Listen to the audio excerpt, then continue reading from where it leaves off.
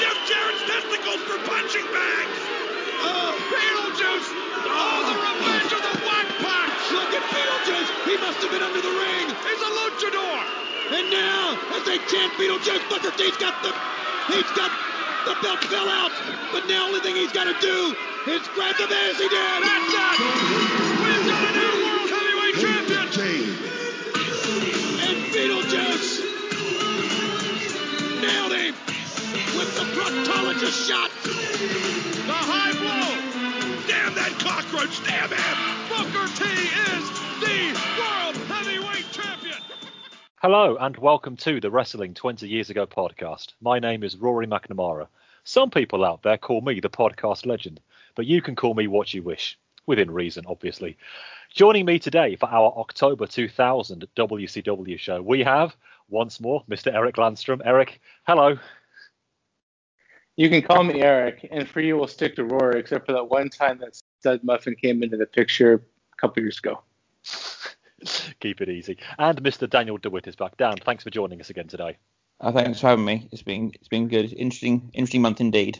Very much so, and it's great to have you on board for it. 2 other volumes are available for you for October 2000. You've got Chris White taking you through all things WWF, and Chris Lacey has you covered re ECW. So today, before we hop into the time machine to look at WCW, I have some very important news to impart, said he airily, re the direction of the World Championship Wrestling portion of our shows here on the podcast. Eric and I have taken the mutual decision to amend the format fairly substantially. When we did the show last month and we waded through the matches at Full Brawl and on many occasions got bogged down by seaweed, or worse, it became very clear that there is precious little to actually say about these matches any longer on WCW pay-per-views. Furthermore, the final 6 months of the company, and I can say that now because we're not in the time machine, are utterly seismic in the great fault lines of professional wrestling. Indeed, it's probably fair to say the shockwaves of them are still being felt here in 2020. So, we have elected to make these shows a lot more news-heavy than they have been in the past. With everything going on behind the curtain, we don't feel we would be doing our job properly if we just squeezed discussion about it into 10 minutes at the start of the show, because we would simply have to do a 15-minute play-by-play breakdown of, for example, Reno versus The Wall. There are at least 3 huge news stories that broke in October that we must ensure that we do the proper justice to, as you will get to hear when I am done rabbiting. On top of that, we are also amending how we look at the pay-per-views themselves. As opposed to trying to glean something, anything, from any of the meaningless and irrelevant in-ring action, we will give you an overview of the event and look at the biggest matches only, with the blow-by-blow analysis to which you have become accustomed over the last 7 years. And before Bamba pipes up, yes, all WCW contributors will still be watching the entire pay-per-view that month. For example, this is what I mean. There is a Shane Douglas match at Halloween Havoc. How many more times can listeners put up with me burying the tosser? Okay, I might enjoy it. All right, I do enjoy it, but I doubt many other people out there do. So do stay with us on the WCW programming over the next 6 months, and I should repeat that all other shows will remain the same. But this gives us the opportunity to do a proper deep dive into the really proper important stuff. There are perhaps surprising pause-tier podcasts out there that really get into the minutiae of the demise of WCW, so this is where we come in, and of course we will do so in real time. So Eric, your thoughts on what we have decided to do on this side of the Mason-Dixon line until we get to March 2001? I think it comes down to 2 things. One, some of these matches are just we just keep saying the same stuff every month, and we will still watch them and we'll still talk about them and invite everybody to provide their feedback and everything, but there's a lot of important stuff happening, and we also realize that there's not a whole lot out there that really objectively covers this. There's things from sides and people with interest, but really not that really boils all this down into an objective look that's available, that's at least recently available. So we also don't want to record a 4-hour podcast because we all have lives and we don't get paid for this. So I think it all just came down to balancing what's most important for the spirit of the show. And this is what we've chosen, and we hope you like it. I don't think it's going to be that big of a change. It'll just be kind of the show won't be balanced as before, is the way that I'm kind of looking at it. No, that's a very good way of putting it. I think we're just focusing on, like I said in the read there, the most important things, which is what we always aim to do for every month, for every promotion, and we have since we started. But timeline integrity or not, everybody listening to these shows, be it today, be it in a year's time, be it in 10 years' time, they are going to know that the final 6 months of WCW, it's all about what happens behind the curtain. And we want to make sure we do it the proper justice. Take it month by month, because obviously there's very little almost none at the time, unless you count the newsletters of going through this in a real-time basis. But in the last 20 years, I was surprised. I was looking through my wrestling podcast hopper is bursting at the seams and has been for ever since I started listening to these things. But WCW last 6 months aren't really covered in anything other than the comedic, humorous tone.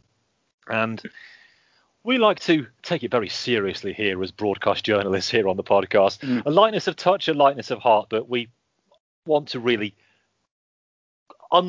uncover the stone, as it has been said, and maybe just try to get a sense of what really did happen between now and that fateful day in March 2001. But that is quite enough from me in November 2020 mode. The time machine is still here. We are about to climb into it. So after the whirry noise, it is time for it to be the 31st of October, year 2000.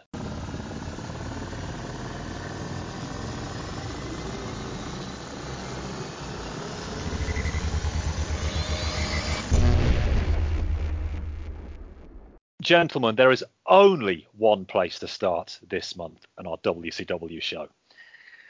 I am going to quote almost directly from our friend Mr. Wade Keller at The Torch. News story reported 2 weeks ago. Remember that? Things might have changed a little bit, but let's let ourselves get excited, shall we? Here we go. WWF becomes top contender to purchase WCW.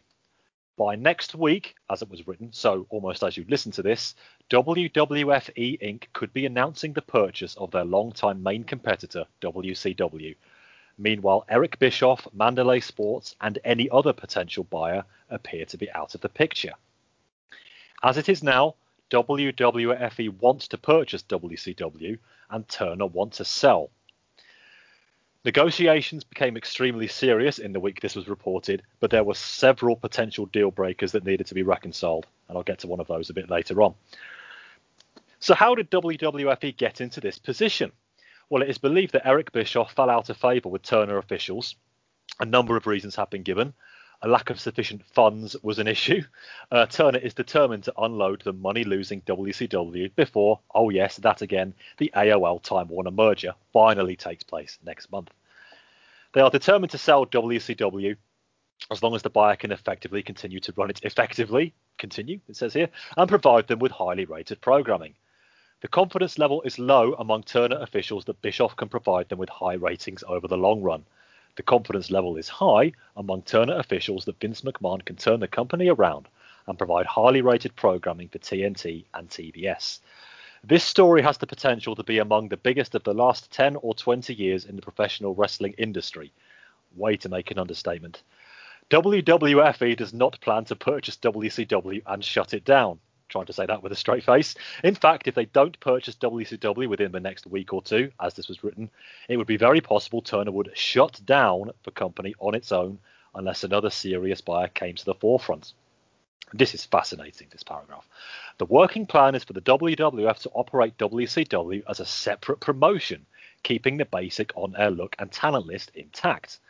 They simply will provide an infrastructure that they believe can turn WCW around. The goal is to create the mainstream perception that the two companies are in fact two competing promotions. Vince McMahon believes there is room in the US for two well-run promotions to be profitable. He wants to reap the profits from both promotions. Again, understatement. WWF's purchase of the company would not likely be blocked due to monopoly concerns by the government, as long as they didn't create barriers for new competitors to enter the marketplace.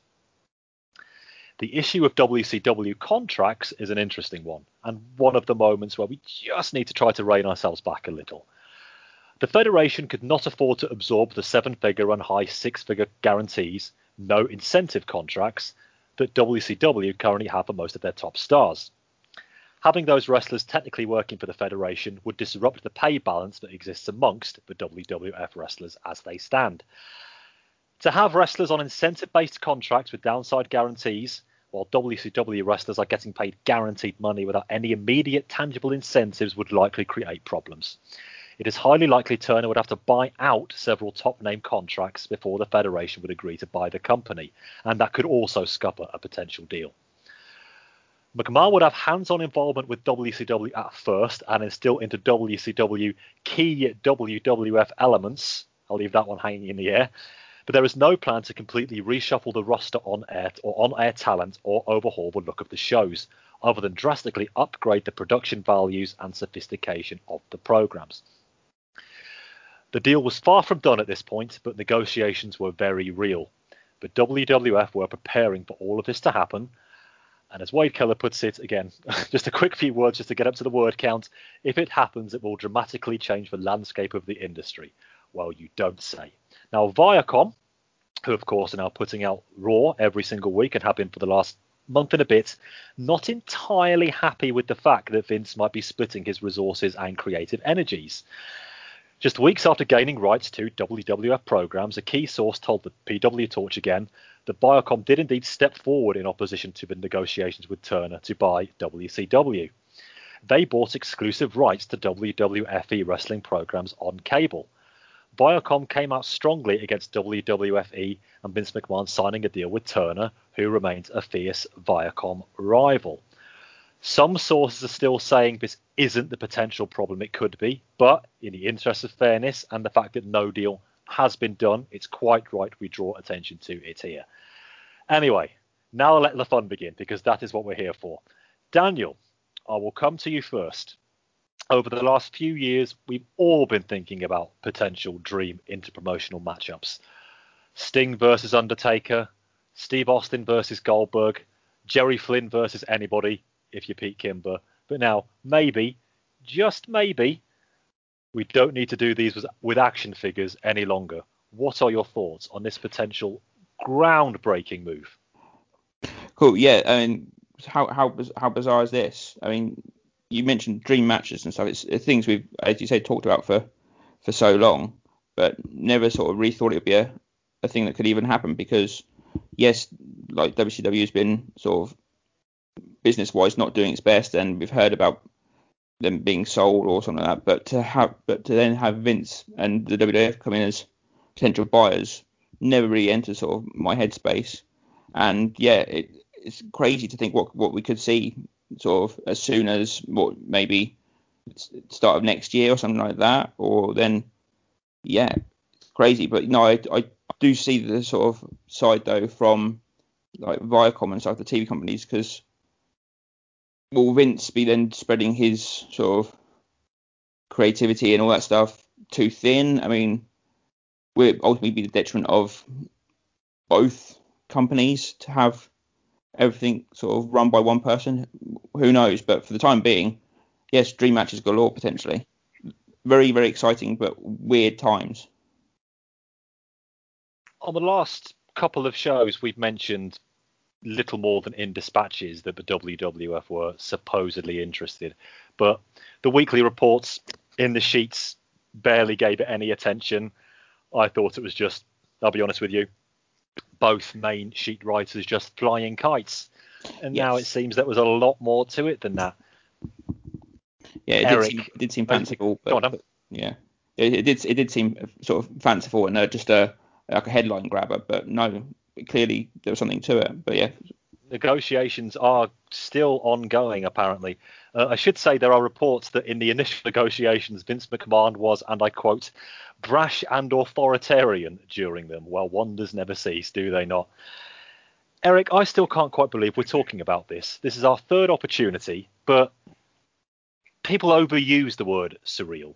But when people are talking about possible time slots and the talent that will be coming over, I mean, regardless of the major caveat that was reported this week, and we have to put that on record, is this really happening? Well, a lot needs to happen before it does, but it sure seems likely. Those contracts did we talk about last month how there was a statistic that I read, and I can't remember if we put it on the show last month or I read it after, where at a certain point there was a threshold recently where WCW's talent contracts were something like 60 or 70% of its overall revenue. And if you compare that to a sports franchise, which is kind of what WCW has always been compared to, those typically run at about 25% of salary versus overall everything. So WCW basically has 2 to 3 times as much salary that it's paying its talent versus what a sports franchise would. So anyway, work all that out, and sure, that's going to be great. Rory, we talked about a couple of months ago how there have been some indications as to, well, why is WWF even in this mix?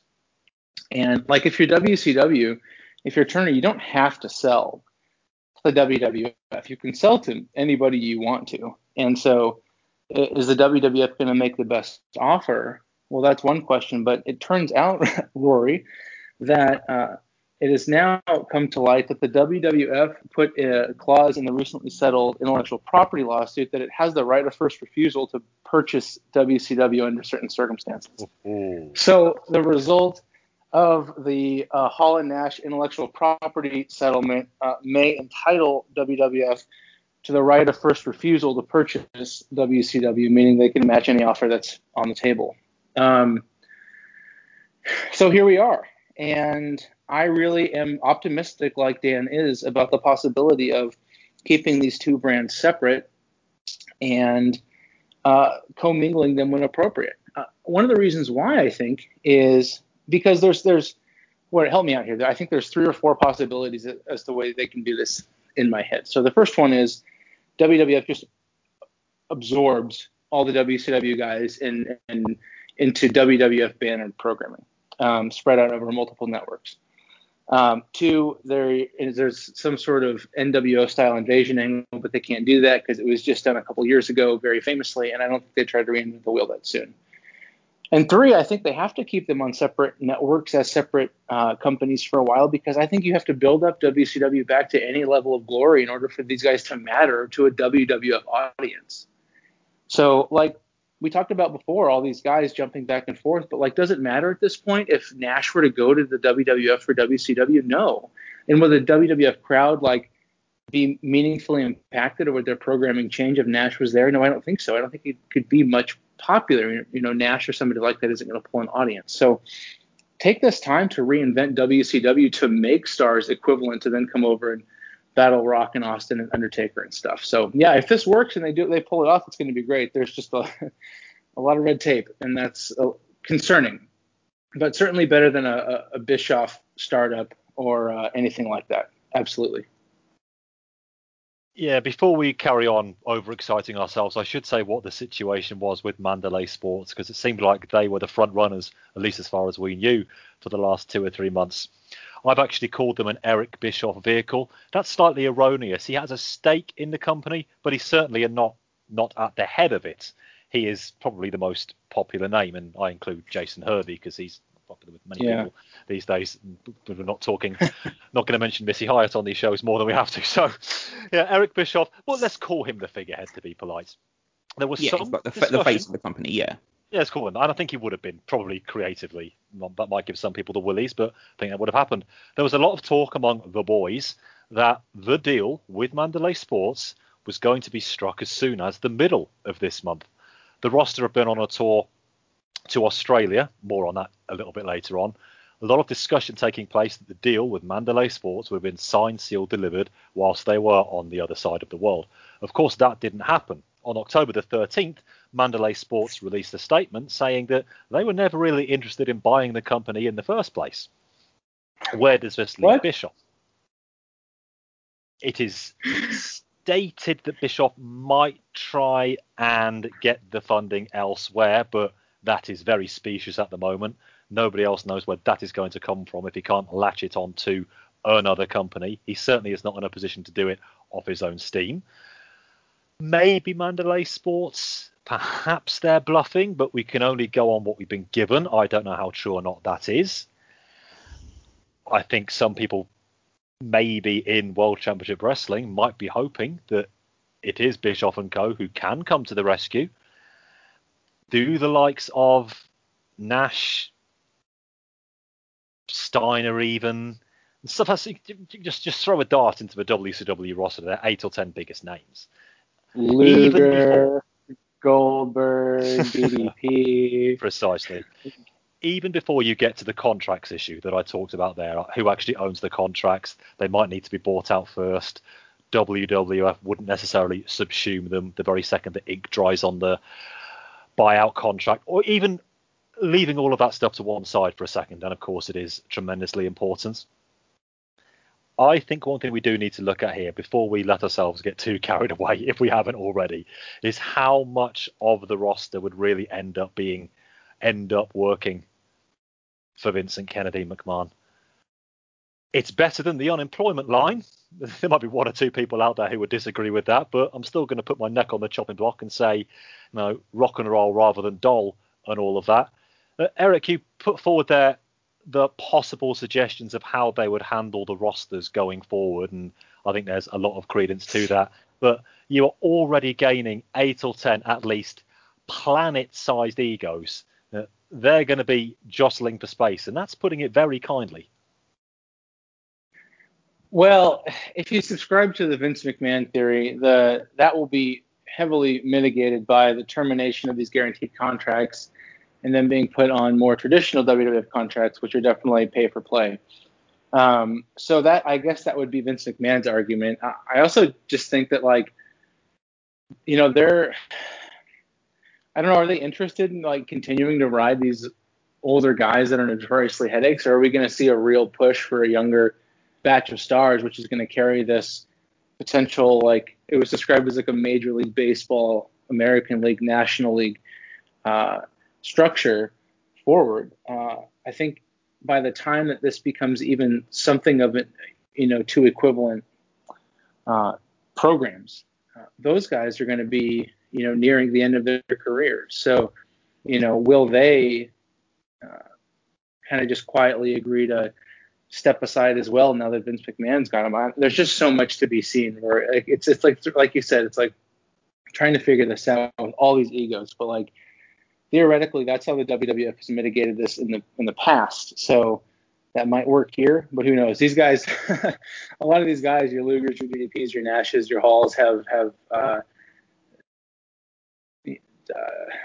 they've just been like they've chewed up and spit out a lot of guys that are really, really smart and really, really good in business over the last 5 years. And I think that's the only way I can put it.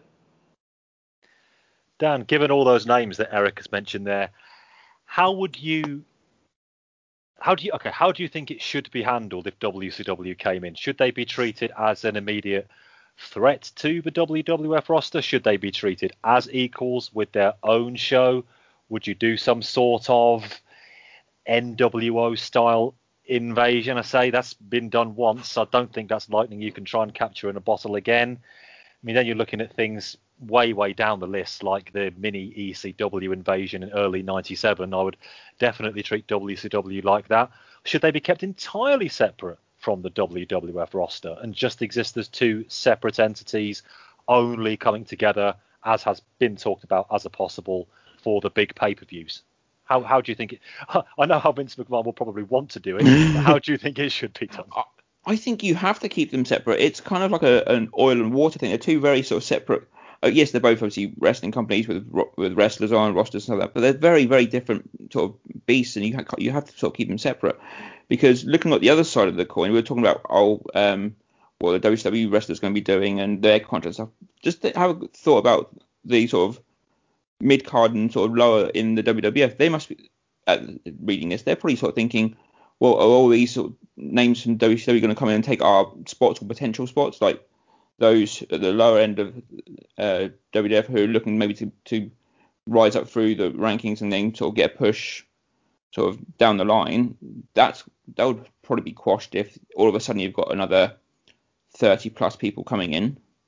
So I think you have to sort of keep it separate, and then you'd have the crossovers of the bigger names at the top of the card, maybe mixing with one another, but just to allow the younger, sort of less utilized talent a chance to survive on both sides, you'd have to have separate shows for them to flourish in. And then once they're sort of big and good enough on Raw/Nitro or however they want to put it on, then you can have them ascend and then mix it up with the main eventers from either show.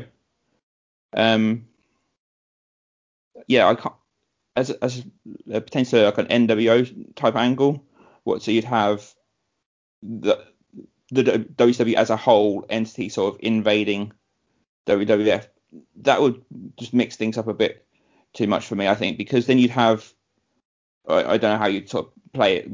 I guess WWF are seen as all intents and purposes all faces by de facto, and then WCW all heels. But then wrestling fans, we all know that there's heels and faces on both sides. So then you have some sort of weird mismatch of stuff where, I mean, just looking at like the card from what Scott Steiner and Booker T on the same side facing off against, I don't know, Kurt Angle and The Rock on one side. That would just be very sort of mixed messages, and then you're sort of abandoning several months or whatever of building people up as certified babyfaces and heels just to make them all blanket one or the other. So yeah, I think you'd have to keep it separate for now, and then maybe down the line slowly merge it together. It'd have to be a long-term transition rather than put all the talent in one pot and mix it up. I don't think that would work. Oh, I completely agree with you. In the summer of 1989, after Dusty Rhodes had completed his menial tasks tour and checked if the dinger was dinging and the ringer was ringing and all of that, beating prices, etc., when he first walked into the WWF locker room, somebody turned to somebody and said, "I came here to get away from that asshole." Unreported. I'm going to put it on record now who I think it was. I think it was Ronnie Garvin. There you go. That's one of the greatest mysteries in the industry finally uncovered. There you go. The timeline fits. So if it was the rugged one who said it, that is just one example of what we're going to get in the WWF locker room here, multiplied many, many times. I'm sure there are many people in both organizations who are friendly with each other, no doubt about it. I hope they are. But when people see Big Sexy striding back in purposefully, slowly into the dressing room, if you do see Big Papa Pont there, and he looks at you, if you know what I mean, and I'm going to say it, even if things get ironed out with old Terry Boy, and especially then, are the likes of, I'm going to leave Austin and Rock, maybe Triple H out of this equation for now, because I think they will be given the help to keep their heads above water. But people like Kurt Angle, sad to say, Chris Jericho, I think is an excellent example. A lot of the other people have already come over, Benoit, Guerrero, etc. They're just going to think, oh, here we go again. That's just when it all looked, we're finally seeing everything in colour. There we go, Biff on the head, stars around it, all just monochrome, stars around it in the most literal sense. If anybody is going to be able to stand up to these people, and if they'll need standing up to, then Vince McMahon is the man to do it. It's just a case of whether he takes WCW serious enough in order to do it. You don't want to outright bury all these guys. Okay, Vince McMahon probably does want to outright bury all these guys, but you've got to make them competitive, be they outright against your current roster or in show versus show competition. But to do that, the current guys you've got who've been very good soldiers for you over the last 3 years, who've turned things around inexorably and making you the number one leader in the industry, you want to keep them with you as well. Eric, this has been Dreamland for the last half hour. I need to click my fingers and bring us back into reality here. Well, sort of. Is this really going to happen? I don't know. Here's the thing. Just to bring this home to wrap it around, as they say, on the talent management aspect of this, the other thing to consider is if Vince McMahon buys WCW, then there's ostensibly nowhere else for any of these guys to go to make anything close to what they could potentially make as wrestlers in the U.S. ECW looks to be on the ropes too. Let's not talk about that potential glut of talent flooding the marketplace as well alongside this WCW issue. So if it comes down to 2.5 viable companies for guys to come and work and make a living wage doing professional wrestling, if that shrinks down to one company in a very, very stripped down version of ECW, that might incentivize some of these guys to behave a little bit. There won't be any pay window to go, as Dusty would say. Will this happen? I don't know. The idea of Vince McMahon like reasonably advertising the WCW brand still seems really surreal, and I think there's an ego component there that we really just need to factor in as to if this could make Vince McMahon $10 billion, but he would have to admit that he didn't kill WCW, he relied on it. Would he take that bet? I don't know. So let's just wait and see, because we're not dealing with a guy who's just driven by money. He's not. He's not driven by anything but his own weird warped sense of principle. So let's factor that in too. But if he can overcome that, then yeah, I think we're on the precipice of something that's really, really interesting. I mean, there are still people out there, and I would probably count myself very much among them, who are still reeling from 16 years ago, Bob Caudle introducing Vince McMahon on a cheery Saturday night edition of Georgia Championship Wrestling. I didn't think we'd ever see anything quite like that ever again, but it's possible, and I do mean it's possible, that we could be seeing it again multiplied many, many times over. Dan, to wrap this one, same question to you. Is this really going to happen? I really don't know. My sort of thinking is, when I was sort of reading this, is the question, is Vince going to buy WCW? That I could probably give a simple potential yes to. What I mean by that is, I think the thing he'll buy is the name and the history and like the libraries and stuff, like the properties. The sticking point for me is like the wrestlers and the contracts and all that stuff. I think he wants to have the library and stuff, so then he can market it, and I think that's where the money is for him. Whether or not that he does go with the full-fledged plan of 2 rosters and all the talent and stuff, I really don't know. For now, that's too hard to see for me at the time being. But is there a deal where he probably ends up buying some sort of part of WCW? Yes, possibly for that archive level. Yes. You think he might just try and buy the archive and have done with it? I TV library, etc. I think he'll want the footage and all things like that, so then they can release like best ofs and all this and like all the other things that you can get out of it in terms of having all the footage for. So like someone like Steve Austin, you could do like a best of Steve Austin that covers his career from 1991 when he was in WWE all the way through to now, rather than just it starting in January 96. So I think there's money there. The rest of the talent side sort of is that sticking point that you mentioned sort of at the start here. Will he want to invest in talent who he A, doesn't really know, B, or has worked with and doesn't want and has no reason to work with again? Who's to say? And then you mentioned there's no other sort of places for them to go. Maybe the resulting factor is that those who Vince doesn't pick up or whatever try to make something themselves happen down the line. Who knows? But yeah, I think the best part of the money for Vince will be in the sort of owning things like the name WCW and possibly owning like pay-per-view names and stuff. Who knows? 2 questions that remain here for now before we wrap, because we're going to be coming back to this one, I fancy. 2 key questions. Number 1 is the most important one of all. Did nobody consider how we're going to handle this on the podcast going forward? We could be down to 1 show a month. Well, obviously, Lacey's got the land of extreme settled. I wouldn't dare trod on his toes. But just think of the debates and discussions and fierce arguments and potential, even I'm going to go there, even virtual bloodshed that will be people falling over themselves to get onto the shows. No, the happy medium we managed to walk here and have for 7 years is going to be severely traversed if this goes ahead. So at least somebody think of the podcast as something that needs to happen. We're very, very important, literally tens of people in your audience are going to be affected here. Rory, you missed the meeting, pal. We got it. They don't need to be upset. We got it. I'm always too ahead of the game. That's the problem.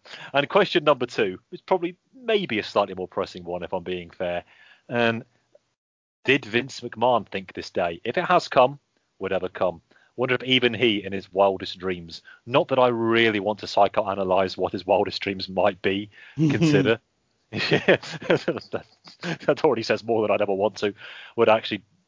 Could purchase his competition. Now, not just any competition, the competition who came inches away, almost in a literal sense, from putting him out of business not even 3 years ago. The sense of schadenfreude off the scale. And it's almost too perfect that it would be Vince McMahon left holding the spoils at the end of this. And North American professional wrestling, but that's what it will be, sorry Vince, in his hands after all. For decades, the McMahon family would tell you that it was in their hands all along. Not true. It actually could be. We are standing on the precipice of something incalculable. Just think that possibly, just possibly, it could be happening, and we will be here to report it to you if it does. Whew, deep breath. Somebody who will not, safely should not be making the journey across, should there be one, is this fellow. Last week on Nitro, I proved to the entire world that at any given time, I could become the WCW champion. Is that Borat? Now, the fact of the matter is that I am not an athlete, nor did I ever claim to be. As a matter of fact, there are many that say Vince Russo has no business being in the ring. And you know what? Maybe they're right. So tonight, being the man that I am going to relinquish my WCW title. Liz? No, don't do that, Mr. Russo.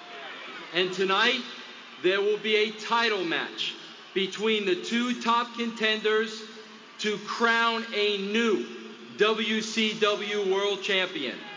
And those top 2 contenders will be the Chosen One, Jeff Jarrett. Of course. And Big Papa Pump Scott Steiner. Oh my Back-scratching festival that now, is.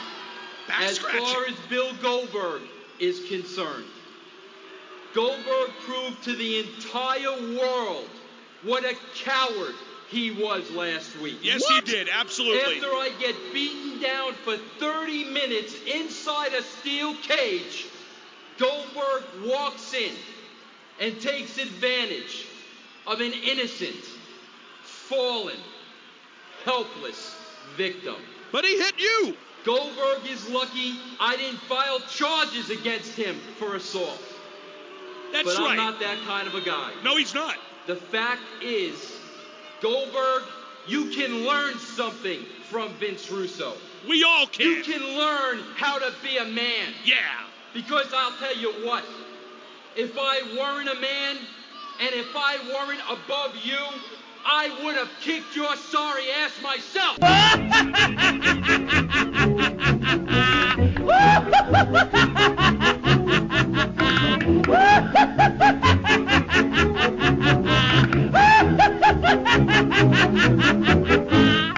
Yes, the October 2nd Nitro was Vince Russo's final full Nitro in creative charge. He did send scripts to the talent for the aforementioned Australian tour that took place over the next 2 weeks, but those ended up being heavily amended anyway. He did not make the trip. Now he has officially gone. And in my position as an impartial, unbiased, objective broadcast journalist, there is next to no chance of me playing any celebratory music under this read. Next to no chance.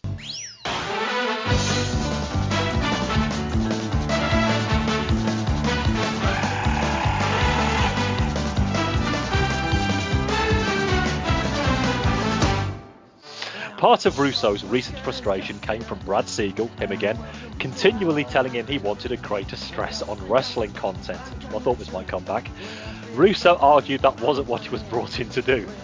He was brought in to write an entertainment show that happened to have some wrestling as part of it. WCW front office staffers roll their eyes at Russo's stubborn unwillingness to acknowledge that the political landscape has changed, and not only is his Crash TV format no longer drawing ratings based on shock value alone, but advertisers are fleeing any raunchy programming. Russo's inability to adjust to changing times has doomed him in the eyes of management.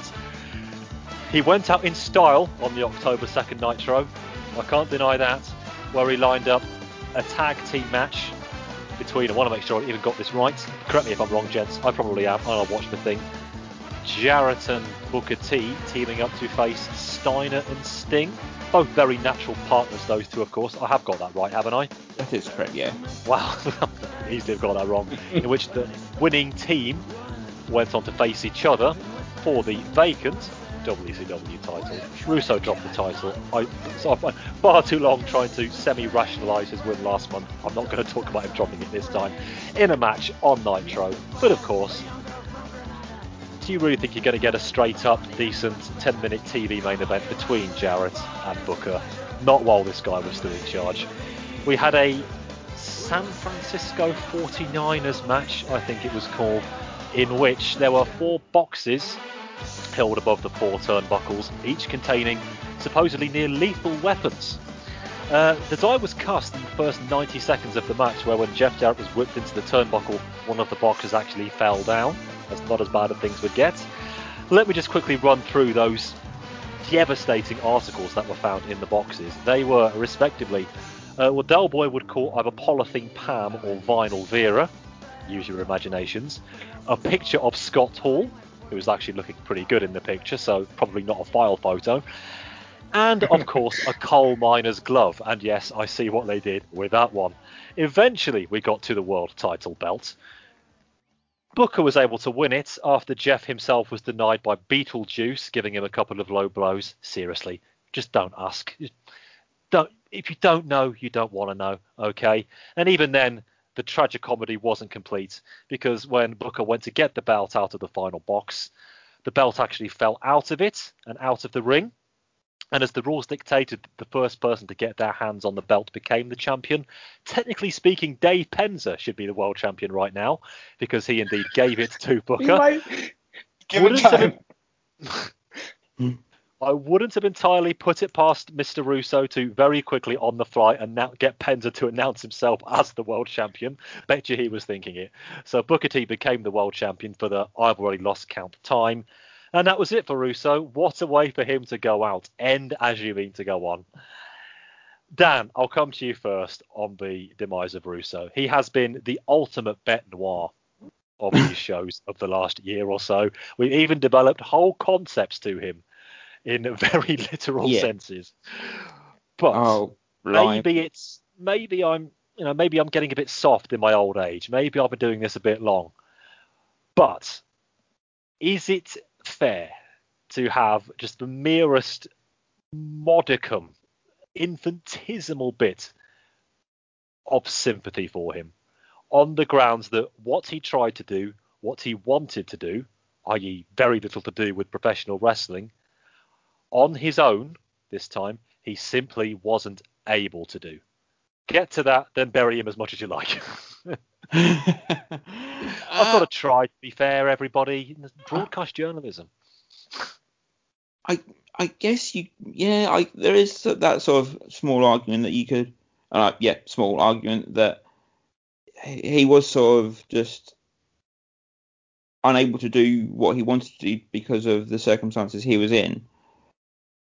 But blimey, he didn't make it easy on himself, did he? Jeez, just looking at this last Nitro alone, the world title picture changed sort of every half an hour, from it being Russo's got the belt to, okay, then it's going to be Jarrett versus Steiner for the belt. And then, the cat changed it to Booker versus Sting for that. And then it got sort of a compromise being the tag match. But then that was the qualifier for the world title. And then we got the world title. And then even that match was well, basically on the pole match, wasn't it? Really, for lack of a better term.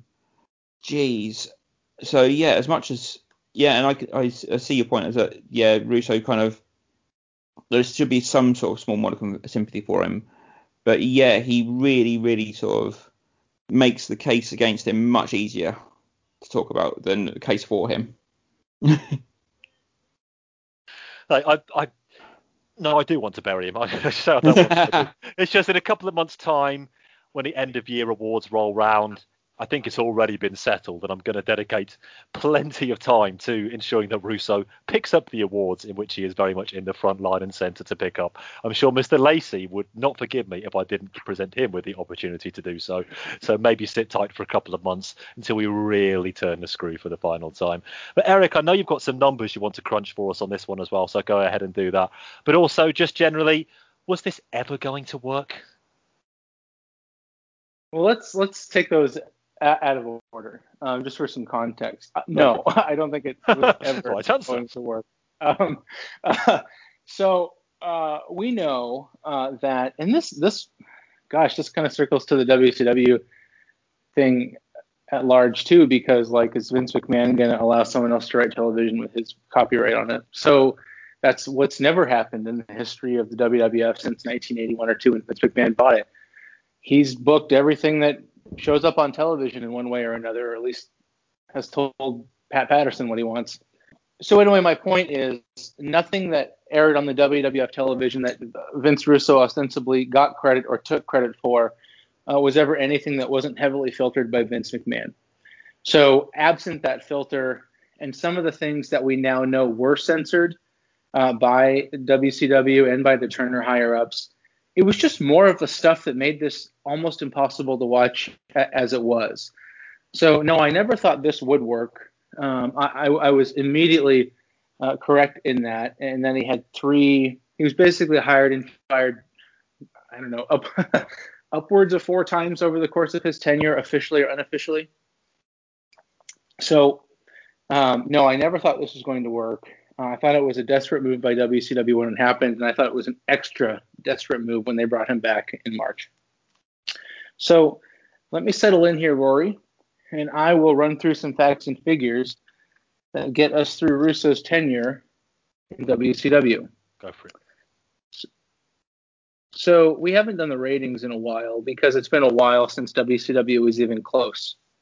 But ratings have certainly been important to the comparisons of the company, and frankly why WCW felt like it was necessary to bring Russo in the first place. So let's see what happened. So Russo had 3 separate eras kind of over his WCW tenure, basically October 99 to January 2000, and then the Bischoff regime was only about 9 weeks between April and June of 2000, and then post Bash at the Beach when Russo came back, June to basically now October the 2nd, which is going to be the last Nitro Russo gets credit for. So for that first era, October 99 to January 2000, Nitro averaged a 3.21 rating, 13 episodes, and it was a slight decrease over the prior 13 shows. Thunder, if we care, averaged a 2.25, which was an increase from the prior shows by just 1/10 of a ratings point. And Russo's pay-per-views were up by 2/10 of a ratings point over 3 events. So then Russo went home, and he came back in April with Eric Bischoff. Nitro averaged a 2.9 rating, which was an increase from the prior 10 episodes by a meaningful margin. And Thunder went up quite a bit as well, by 4/10 of a ratings point. And pay-per-views, though, fell by an average of 0.2. So just to put this in perspective, how precipitous WCW's fall has been, pay-per-views averaged a 0.41 or a 0.43 during Russo's first tenure. They were down to a 0.19 to a 0.2 for his second 2. So they went down by half. And then his last era after Bischoff went home, Nitro went down significantly, except for the 2 shows that ran unopposed. Thunder went down considerably, and pay-per-views dropped to a 0.17. So basically, to summarize, his tenure made no impact on Nitro's television ratings. Pay-per-view buy rates declined significantly. Year-to-year house show attendance fell from about 4,600 to 1,700. And the world title changed hands 20 times.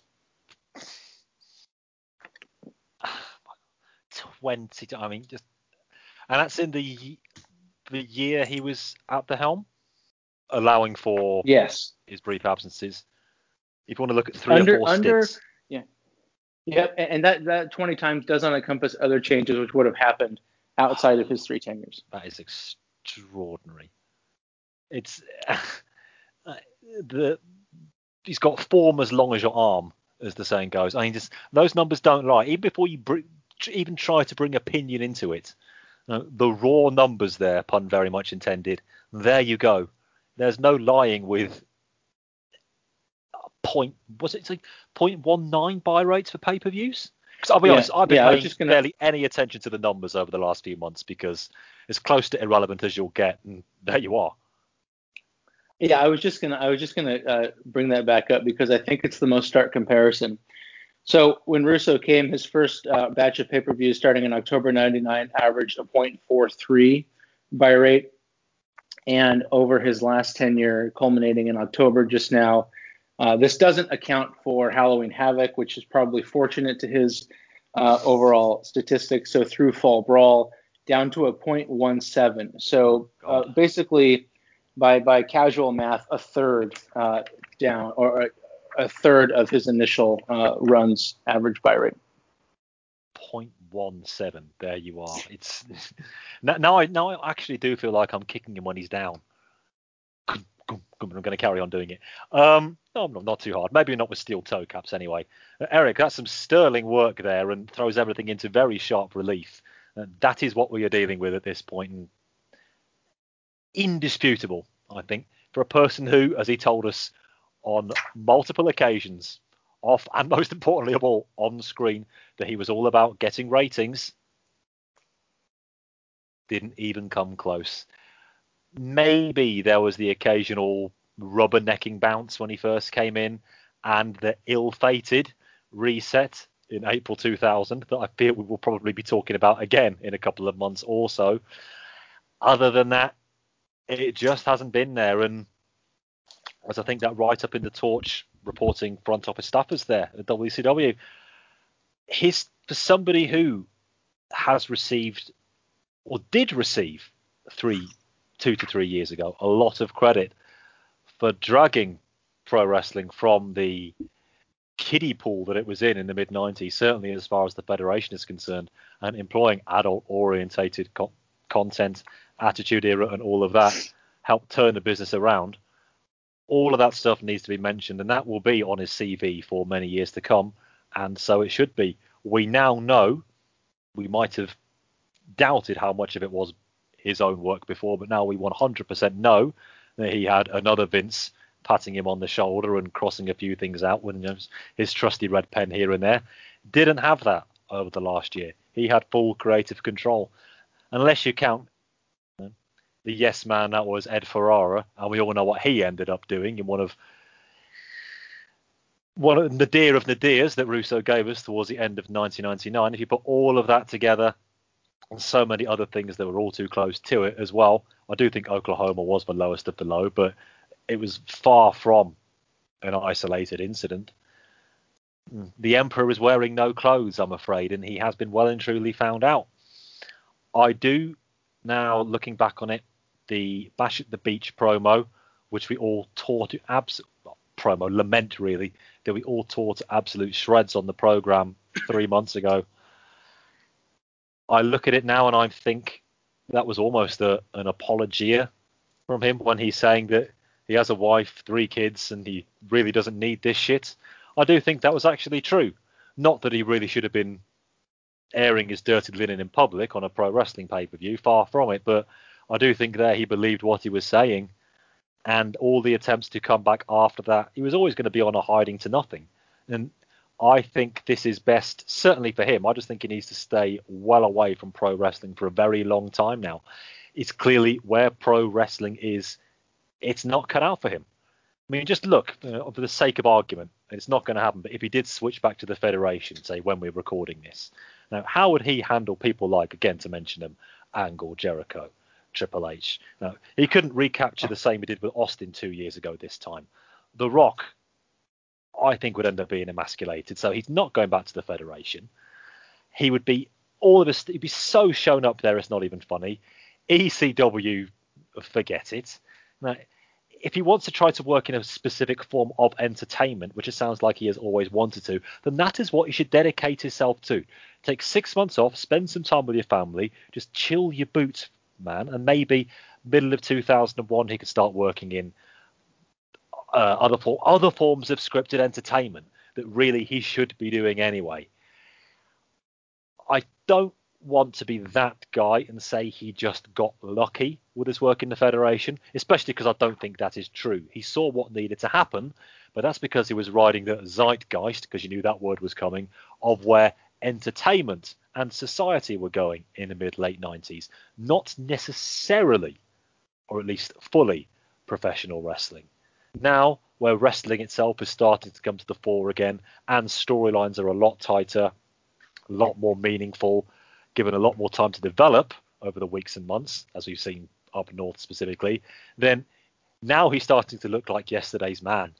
And that descent has both been sharp and slow.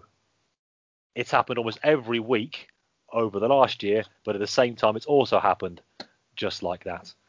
Bizarre how that has turned out to be the case, but it really has. And it's best for him and all other parties concerned that we don't talk about him on these shows anymore either. Although we will get one last hurrah, I fancy, in 2 months' time on the End of Show Awards, as I've already mentioned. But for everybody concerned, this needs to be the last we talk about Vince Russo for the time being. I wanted it to be the last time we talk about Vince Russo for many, many months. But now, like I suggested a few minutes ago, I'm just a little sad about it. Because, there is a human cost here as well that we would do well to remember. There is one more big news story we need to discuss. And it involves this guy. Bret Hart, welcome to Nitro. Welcome to Nitro. Took a long time to get here. Yes, as you've heard, it did indeed take him a long time to get there, but an extremely short time for him to be got out of there. But WCW terminated Bret Hart's contract this month due to his extended inability to wrestle. His contract is worded in such a way as to allow him to be released after being out of work for a certain period of time. He has, of course, appeared on camera many times in the last 2 months alone, but hey. His contract had already been sliced in half from the original $3 million we spoke about at such length 3 years ago, and given his own long-running disenchantment with his position in the company, it is probably fair to say the writing has been on the wall. Here is Bret agent Bruce Allen. It's not outside the realm of possibility that the timing of Bret's firing had something to do with the WWF buying WCW. Hart would almost certainly not work for McMahon again. Really? There's ECW, but you'll never see Bret Hart wrestle again. That was a funny sentence. Bret is done. And here is the man himself in his Calgary Sun column, where you know he's going to get rip. Guess what? I got fired yesterday. Surely that should have been, well, I got fired. It's not the first time I've been fired, and I think it happens to everybody at some time or another. So this morning, the FedEx guy shows up with a letter from WCW. Surely that should be the WCW. And it reads as follows, as quoted by Bret. Based on your ongoing incapacity, post-concussion syndrome, WCW is exercising its right under paragraph 8E to terminate your independent contractor agreement effective Friday, October the 20th, 2000. Your contributions to the wrestling business are highly regarded, and we wish you only the best in the future. Yeah, right, signs off the hitman. Dan, I'll come to you first. It looked like Bret Hart's WCW career, and ergo his entire wrestling career, is ending in ignominy. Given the last 3 years alone, however, ignominy was pretty much the baseline. And I take no pleasure in saying that about a man like Bret Hart, but for his WCW career to end like this, it's really very fitting. It sadly is. I mean, I've been a Bret Hart fan for years, but yeah, the last nearly 3 years now to approaching have just been almost empty, really. His short runs as US champion in sort of 90 and then the world title win last year, small and fleeting highlights, but yeah, it is a really sort of sad way for a career to end on what's just been a sort of a long drawn out damp squib waiting to happen, really. This was with these injuries and whatnot. It was only a matter of time when he got released. I'm surprised it's actually taken this long for it to be enacted, in all honesty, considering how quick WCW have been in the past for releasing injured wrestlers.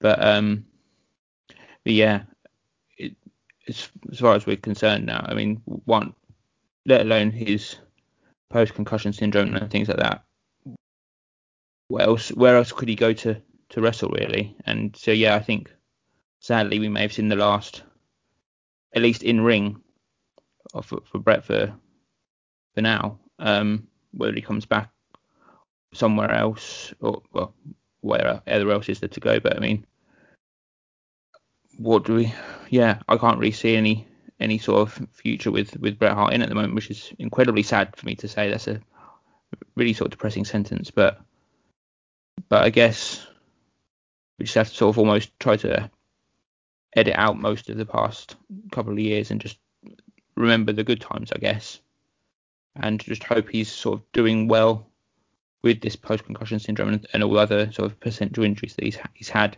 and is at least sort of doing okay and can have some sort of life outside of wrestling. Touched on some very important points there. Most importantly of all, that he is working with his post-concussion syndrome best he can. Still a lot of grey areas re concussions these days. Very few people really know a whole lot about them, so maybe Bret's been given a blessing in disguise here by the fact that he can't wrestle. But you touched on a very important point there, even as far as Bret Hart is concerned, about how important pro wrestling is to him. And I'll get back to this again in a second, but I can't really see him doing anything else. We've talked about it many times on the shows. Bret Hart, his life is professional wrestling. It's ingrained in professional wrestling. It's how he was brought up. It's almost certainly how he will finally leave this earth. Given everything we know about the Hart family, it's impossible for him to have been anything else. But he went with it to the ultimate extremes, sometimes to his own personal detriment, it must be said. And I put that on record as a monumentally huge Bret Hart fan. We've had more than our fair share on the podcast over the last 7 years, and I count myself right up there in the top echelon. But when a man needs to be criticised for how he really treats this stuff, I do think he needs to be. But with all of that said, Eric, as much as we could see this happening due to how his WCW career did pan out over the last 3 years, this is still Bret Hart we're talking about. It shouldn't have ended this way. Well, you can say that about a lot of athletes. And I think that's a little bit of the reality here, is that, wrestlers aren't athletes, and football players and basketball players and soccer players are. But they are athletes in that they have career arcs. And this is an arc that you see throughout sports, where you have this guy and he's like this big star, and then he knows he's getting towards the end of his career, and he takes that last big contract. Maybe he moves to another team, and then that last contract just proves to be a mistake for everybody, because people decline rapidly and injuries happen spontaneously. And we see this happen, a lot with athletes near the tail end of their career. And Bret Hart has definitely followed that trajectory, and it's too bad, because it sucks to watch in sports, and it definitely sucks when it's Bret Hart. And I think the head trauma point you made is very, very relevant, and I think it's something that if I were Bret Hart and I see somebody like Muhammad Ali, and I see some of these other the physical and cognitive well-being of some of these older athletes who have taken head trauma throughout their careers, have had concussions, and just how they are later in life, or they aren't later in life because they can't function. And I hope he takes this, like you said, as a blessing. If it's something that he can't recover from, or if it's going to have this like cumulative effect, and you wonder that cumulative effect you wonder if that's not the reason why this happened in the first place. If this was Bret Hart's first concussion, maybe he would be back by now, but it's most certainly not. And maybe that's why this kick from Goldberg was the proverbial straw that broke the camel's back, you know. So, yeah, I think if this is a situation where it's going to cause him permanent brain damage, then he needs to step away and he needs to be responsible. You know, wrestling might be his life, but it's not the only thing in his life. And you see what happens when athletes don't take that seriously. But, yeah, he's one of my favorite wrestlers of all time. He is probably the greatest technical wrestler of the modern era. Maybe Rick, then him. You can give Rick the 80s and Bret the 90s. I think that's fair. And he's just had so many good matches that it's hard to even reflect on them. And so many matches that you don't even think about and you don't even remember being great until just because of the cache of great matches that he's had. And so he gets a lot of criticism for his late 94 to 95 WWF run, but in that he had great matches against guys like Hakushi, John Pierre Lafitte. He had another good Lawler match in there, I think. They're peppered in there, and that culminated with that tremendous match against Nash at the Survivor Series. So even Bret's down years over his 90s run, where I do think he was probably the best technical athlete of that period, are stellar. And he even had an opportunity to show that a little bit in WCW with Flair again and with Benoit. And there's other ones in there too, I'm sure I'm forgetting. But, his career ended as many athletes' careers do. And it's at this point where we can reflect on, what he brought to the table when he was able to perform, and hope that if he can't perform, that he recognizes that and moves on and finds something else. Yeah, let's not end this one on a downer indeed.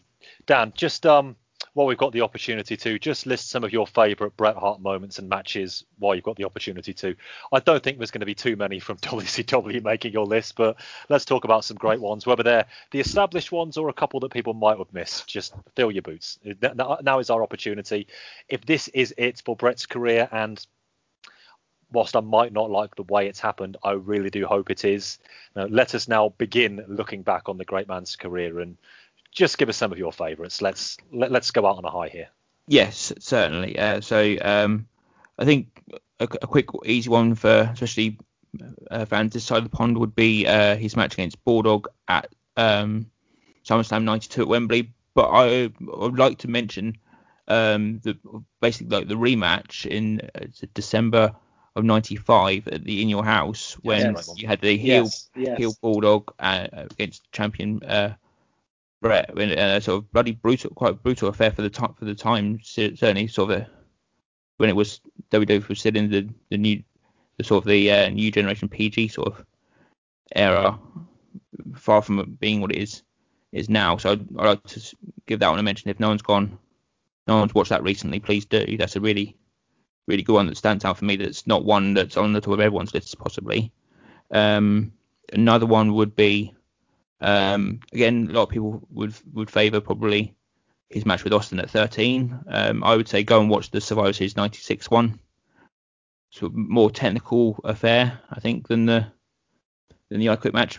One that stands out again for me there. To pick a WCW one, I think a lot of people would pick the Owen tribute against Benoit, which I agree is a stellar match, and I think one that I might have covered on this podcast when I first joined. So again, do watch that. But even that sort of first sort of feud with Flair at the start of '98 was somewhat decent, I thought, if I had to pick a WCW one. And sort of finally another WWF match. Perfect to get SummerSlam '91 for the Intercontinental title. His sort of coming of age type match when he was sort of first really broke onto the singles scene, winning that Intercontinental title for the first time. Another great match with very injured Kurt Hennig at the time. But those two were magic together again. Underrated version of that is at King of the Ring '93. In there, I think this semi-final match at that pay-per-view. Again, watch that as well. I could carry on forever on listing Bret Hart matches that are really good. I'd be more than happy there for you to do so, Dan. I maybe one day I'll post a list of more as they come to mind. But But for now, I think those are the ones that are at the forefront of my mind that I may even go and watch again sometime soon. Just put them on your GeoCities page and we will find it, I promise you. Fire up Exactly. the 56k BBS to get through them. Just don't put any pictures on there, though, because that's really going to slow it down badly. Just reams of dot text and you'll be fine. Text it is. You'll get your hit counter up there, I promise you. Yeah, just to wrap up on Bret, because I've talked about him so many times over the last 5 years I've been on this show and glowing more often than I haven't been. I've had to defend him against a certain somebody who shall remain nameless. He knows who he is. He's not listening. He's already been mentioned. Yeah, we'll give him the oxygen of publicity. He's the reason we're here, so I can't be too mean. Anyway, it's often said about Bret that you guys have mentioned all the big matches there. I'm sure we've all seen them, but watched them again and again. Never get tired of them. It is a criticism that has been levied at Bret is that he has levels. He has his TV and pay-per-view level, which is right up there with, if not the greatest of all time, as far as North America is concerned. And then supposedly his house show Coliseum video level, where he could often be seen to be just phoning it in. I very rarely have seen the latter of those. It might be because I'm not party to a lot of late 80s, early 90s house shows that simply weren't recorded. But on shows with far lesser importance, now, something like when he's facing Virgil or Kamala for something that ends up being taped for Smack and Whack'em, for example, or Dino Bravo that ended up on World Tour 89-90, he's still bringing his very best there, in my opinion. And I think some of the slight criticism comes from the fact, and this isn't Bret's fault, that he was so often in there with people who were way below his level. I wonder if Bret will look back on his career, calls himself a 10 out of 10 wrestler, hard to argue, but I wonder if he will ever in future years look back and think, well, being in the WWF when I was in there with so many stiffs and monsters and head turners and airports, that I didn't really have the opportunities to have the regular run of 4.5+ matches. Bret's role, especially as champion, it must be said, was getting good matches out of not good guys. Now, in 1994, we had 2 5-star matches on pay-per-view, 3 if you count the Bob Backlund one at Survivor Series, as I do, so we can't be too greedy. But you could dip into anything from Bret. If you fired up an old Coliseum video and saw him in there against Greg Valentine or somebody, or Ted DiBiase from Odessa, Texas in March 89, to pick something out of my head, you're going to get something good. You're going to get a story told. And I think now, where in-ring pro wrestling in North America, again, it must be said, is of a very high standard in the WWF. 2 things to wrap up here. 1, it's easy to forget in-ring storytelling, doing stuff that is appropriate for the match, for the plot line you were trying to follow, start, middle, and end. Bret was a master of that. And the fact that he never quite got the chance, or really did get the chance, to wrestle people like, to mention it one more time, Angle, Jericho, Ben won more than a couple of times, etc., etc. But Bret left us with an ultimate in-ring legacy, and I've managed to get to all 3 of us have talked about Bret Hart without mentioning the bleep word from November 1997 once. So we need to give ourselves a pat on the back. Bret, much like Russo, it's the last time I'm ever going to compare Bret Hart and Russo, but mate, if you're listening, take the step back that you deserve, and we hope to see you in some sort of professional wrestling role again really, really soon. But it might not seem like it on occasions, especially even for us here on the podcast, but some things are more important than professional wrestling. Well, Bret Hart, you were born for this moment. You were born for this day. You know, Gene, I can't tell you right now how proud I am of this moment. This is the greatest moment of my whole life, and I dedicate this moment to all the people that believe that the biggest dreams can still come true.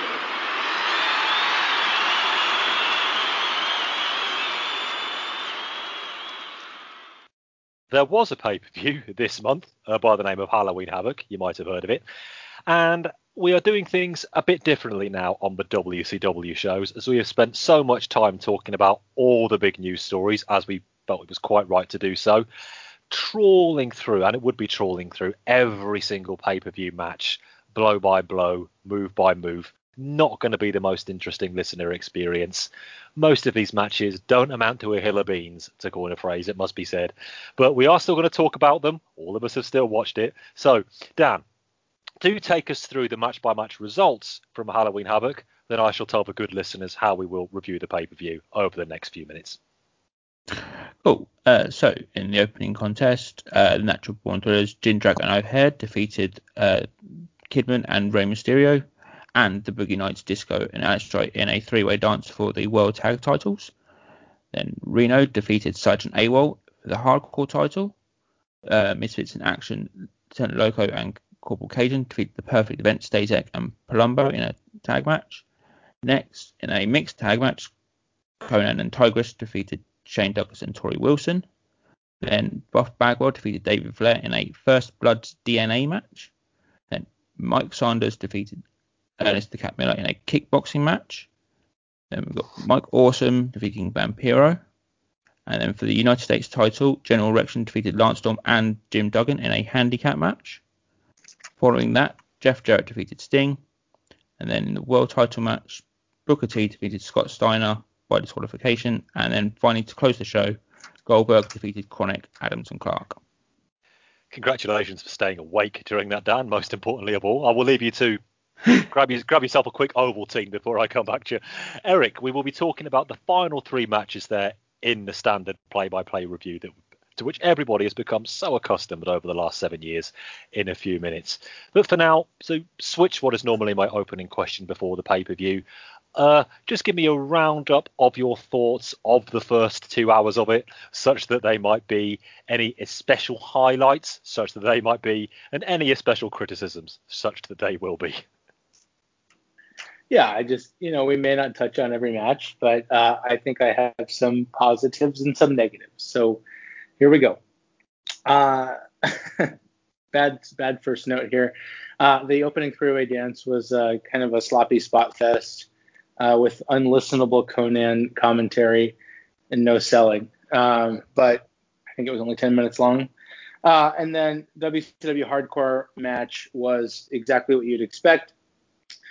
MIA versus the Perfect Event continues to expose that the Perfect Event are green as grass, which fortunately here, one of the stars of the night, Chavo Guerrero, who's quite good and had a very nice showing to bring Perfect Event to a credible contest. The mixed tag match that Dan mentioned was as expected. I just don't think, and this is my opinion, that intergender works unless all established competitors are legit, or unless all competitors are established wrestlers. And in this instance, you had Shane Douglas and Conan, both respected wrestlers. Sorry, Rory. Versus two Tigresses, I guess, would be categorized as a valet, and Tori Wilson definitely would be. So I think that was kind of a miss. Buff, Bagwell, and David Flair went exactly how you would expect if you've been keeping up with us in the last few months. It got interesting with the Cat versus Sanders in a kickboxing match, which was also, I believe, for the commissionership of either Nitro or WCW. This match made Roddy Piper and Mr. T at WrestleMania 2 look like Hagler Hearns. Nobody, including the commentators, knew the rules, and to top it off, we had a count-out finish to a kickboxing match. Mike Awesome and Vampiro was the walking brawl we've all come to love and appreciate from Mike Awesome throughout his tenure in North America. Vampiro kept up, and the finish was spectacular. Check it out. Top rope Awesome Bomb. I wouldn't want to take that every night, but it sure looked good here. Yes. And then, shockingly, the handicap match for the U.S. title, Hugh Morris / General Rection versus Lance Storm and Jim Duggan, was surprisingly good for the first two-thirds of it. I realized that in the state of WCW that these are three credible wrestlers who understand how to put a match together and get heat and that sort of thing. That came through until your typical convoluted finish. Yes, it didn't walk out the door with Vince Russo, which included a ref bump and Major Guns turning against Lance Storm, and then Hugh Morris pinning Jim Duggan after completely missing that top rope moonsault that usually looks so good. So overall, before the first three matches, the first 2 or so hours of the show, there were some highlights, but generally speaking, it was a show worthy of the 0.17 or thereabouts buy rate that's expected for it. I should say, dear listener, that we do have a bit of a wager going on between us, see how many times we can get WrestleMania 2 references into these reviews. Eric made that one seamlessly. It was so seamless, I didn't even say, uh-oh, at any point when he did it. That one was equally as seamless, maybe not quite. Dan, you don't need to go through every match if you don't wish to, but just a bit of a primer for anybody who might not have seen the first 2 hours of Halloween Havoc 2000. Probably a fair bet to say it's most of our listenership, but what were your thoughts on the first 2 hours before we look at the final 3 matches? Yeah, sure. I'll go through a couple of sentences for each thing, but I won't read them all out word for word, but I'll just quickly speak through them.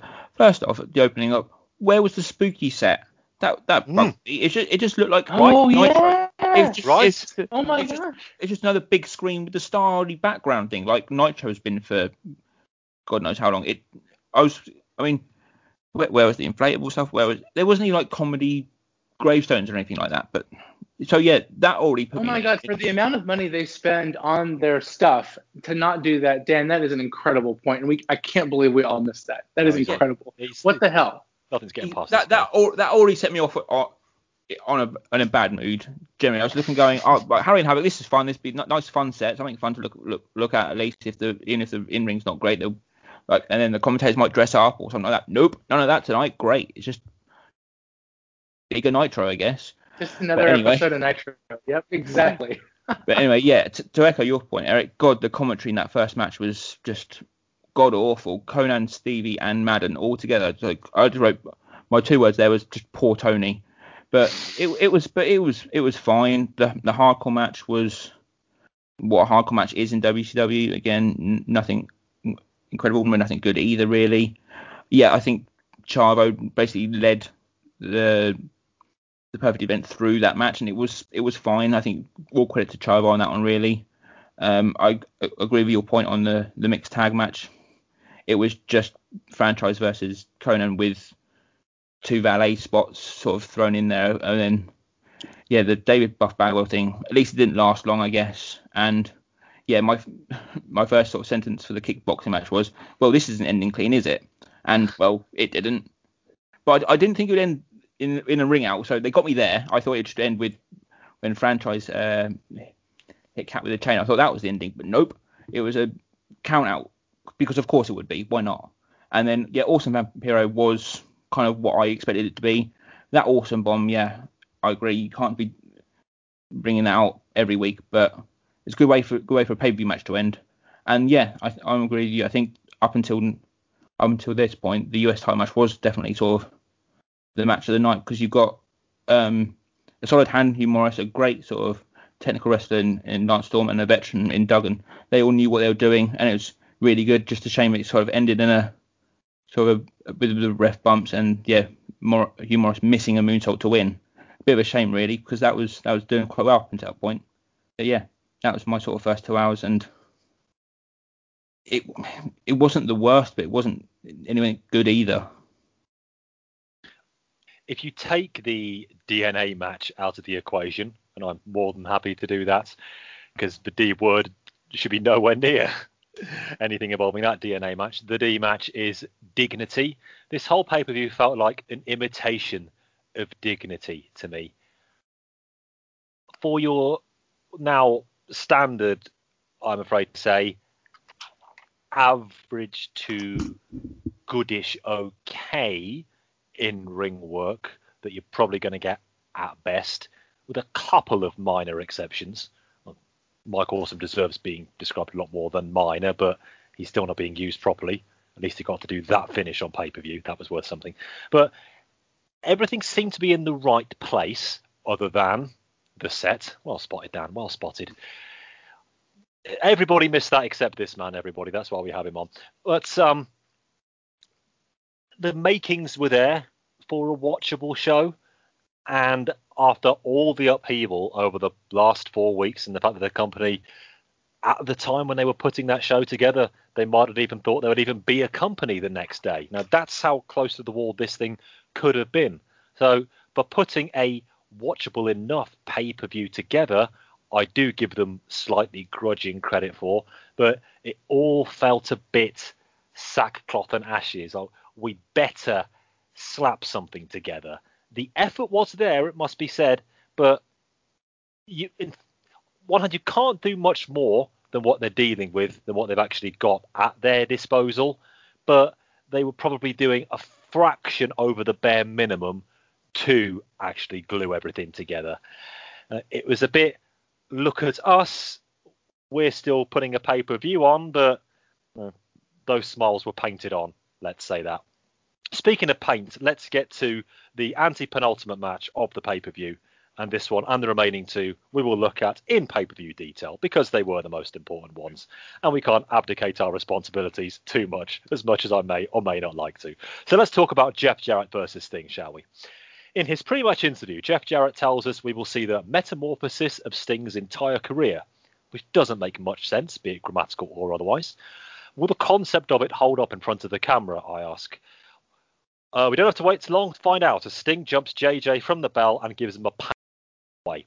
And of course, even with this new format, I cannot avoid having to type the words and then he sends him into the guardrail. Of course, I can't back in and he puts on the brakes with a Stinger splash but gets off a clothesline over the top. So then an ow goes out over the PA. Dude Love has turned up. No, it is actually somebody dressed up like the original Surfer Sting. I put in my notes they missed the trick by not having this be Barry Windham, one for your historians. Our Sting sorts him out very handily indeed, though. Into the crowd we go, and down the steps comes the Nighty Sting, Purple Edition. He is no match for our hero either. So Sting saunters back to the ring, and before he and JJ can lock up again, there's the Wolfpack music, and I think you've cottoned on to what happens here. Foam baseball bat, probably the same one. This time Jarrett does strike, though, and whacks Sting with another bat. Suplex on the ramp to follow, and a ton of punches in the gangway. Chair to the solar plexus before he gets tossed back in. Jarrett with a cover and kick out to zero reaction, despite Stevie's claims that the fans are with the Stinger. Jarrett clamps on the sleeper, but there's only way that ends. Yes, Jarrett's belly to back suplexing out of Sting's reversal attempt. Ahead of the game. 2 count from the cover, and it's turnbuckle no sell time. That's got a better ring to it than Showtime anyway. The usual House of Fire offense from Steve-O, and now he goes to lock on the Scorpion, but another Crow Sting emerges through the mat and drags him all the way through it. Where is Bobby Heenan to assure us that this is an illusion? Sting gets him out of the picture, but then out go the lights. And what do we see but repelling from the rafters Sting, repelling from the rafters. This dumpy fellow gets a death drop through the table, whilst Madden quotes from In the Year 2525 by Zager and Evans. Pro wrestling, everybody. So the guy hooks on the Scorpion, but another bloke what wears a Sting mask has popped in. His stuff isn't sold, but obviously Jarrett's guitar shot is. And after all of that, that is the 3 count. So the metamorphosis is complete. And as such, 33 years after he first asked the question, William Rees-Mogg now knows who does break a butterfly on a wheel. Eric Landstrom. Okay, it's kind of a cool idea, right? Like, especially if you factor in that there's been all this chitter chatter in the sheets about changing Sting's appearance or doing this hybrid Sting or this cool like Sting 2000 or whatever. I think, Crow Sting died when the NWO died and when he didn't beat Hogan clean at Starrcade. And I think they've been kind of hanging on to that glory for too long. And I think it is time to update Sting, and what a time to do it than for him to kind of overcome all of his prior demons. Now, of course, he couldn't overcome all his prior demons in Jeff Jarrett's darn pesky guitar. Although, if you watch it close, Sting really wanted to kick out at 3.1 despite all of that. So Jeff basically did everything possible between him and 5 other Stings or 6 other Stings to beat Sting. And again, this happens a lot with Jarrett, where he goes, he wins the match, but so much shit has to happen so that he can win that he comes out looking not any stronger. Sting, obviously, like, who knows where this is going to go. So I thought this was a cool idea. I thought it was carried off poorly. And I think it almost kind of exposed Sting's lack of enthusiasm. Him having to do a lot in a match like this, you really have to be motivated to make it look good. And I don't know. I think if they just dummied this down a little bit, Jeff goes over or Sting goes over, preferably. Who knows where this is going to go? But yeah, this was exactly what you'd expect from a match between these two, with a decent idea that should have been saved for a higher profile position, probably against a different opponent. What are your thoughts, Dan? Well, if I was reading up about this match the day after, the morning after, and I just read the line, Jeff Jarrett wins because he hits Sting with a guitar, I go, okay, yeah, bit annoying that it's not a clean finish, but yeah, that's how I expect Jeff Jarrett to win matches against someone like Sting. Unfortunately, I watched the match, and it was not just that. It was, yeah, Jeff Jarrett and his army of Stings,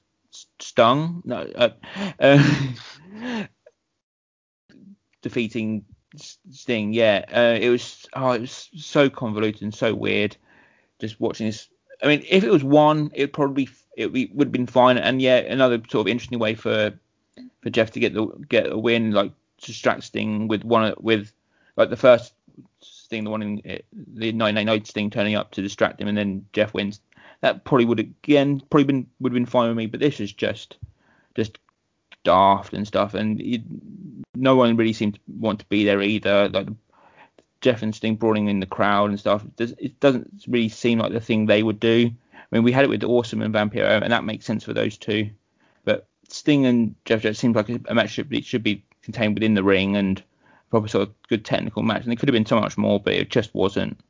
And yeah, I just wanted it to end really. As soon as I saw it the second and third thing, I'll get through what you need to get through and get the match over. Yeah, this was 15 minutes of Steve Borden being forced to look in a mirror and telling us at the end whether or not he liked what he saw or not. It's been said that what this feud was predicated on, which was Sting not having the heart for the fight anymore, not really caring too much about this professional wrestling lark. Steve Borden himself was somewhat miffed that's where the storyline went. But as much as with Russo gone, we rightly bring up all this, how much we don't like all this shooty stuff unless it's really for a purpose. This one was very much grounded in reality. We talked about it before. This is just the job for the Stinger, I'm sad to say. Right?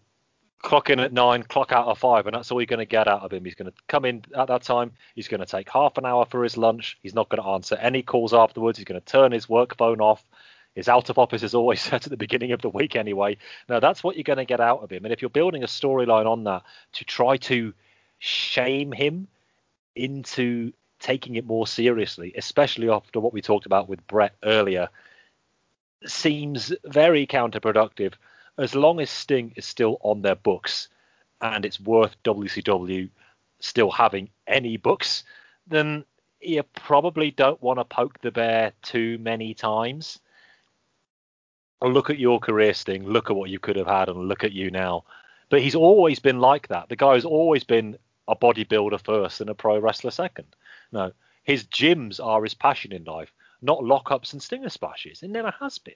So I don't know who it really is who's pulling these strings backstage, whether it's Kevin Sullivan, Terry Taylor, or whoever.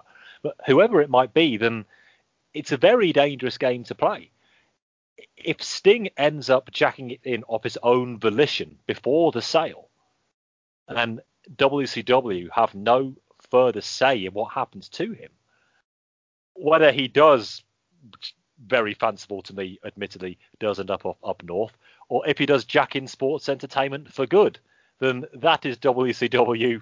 That's the final denouement. Nails in their own coffin, if that's even anatomically possible. That's what they would be doing here. And that's all this match was.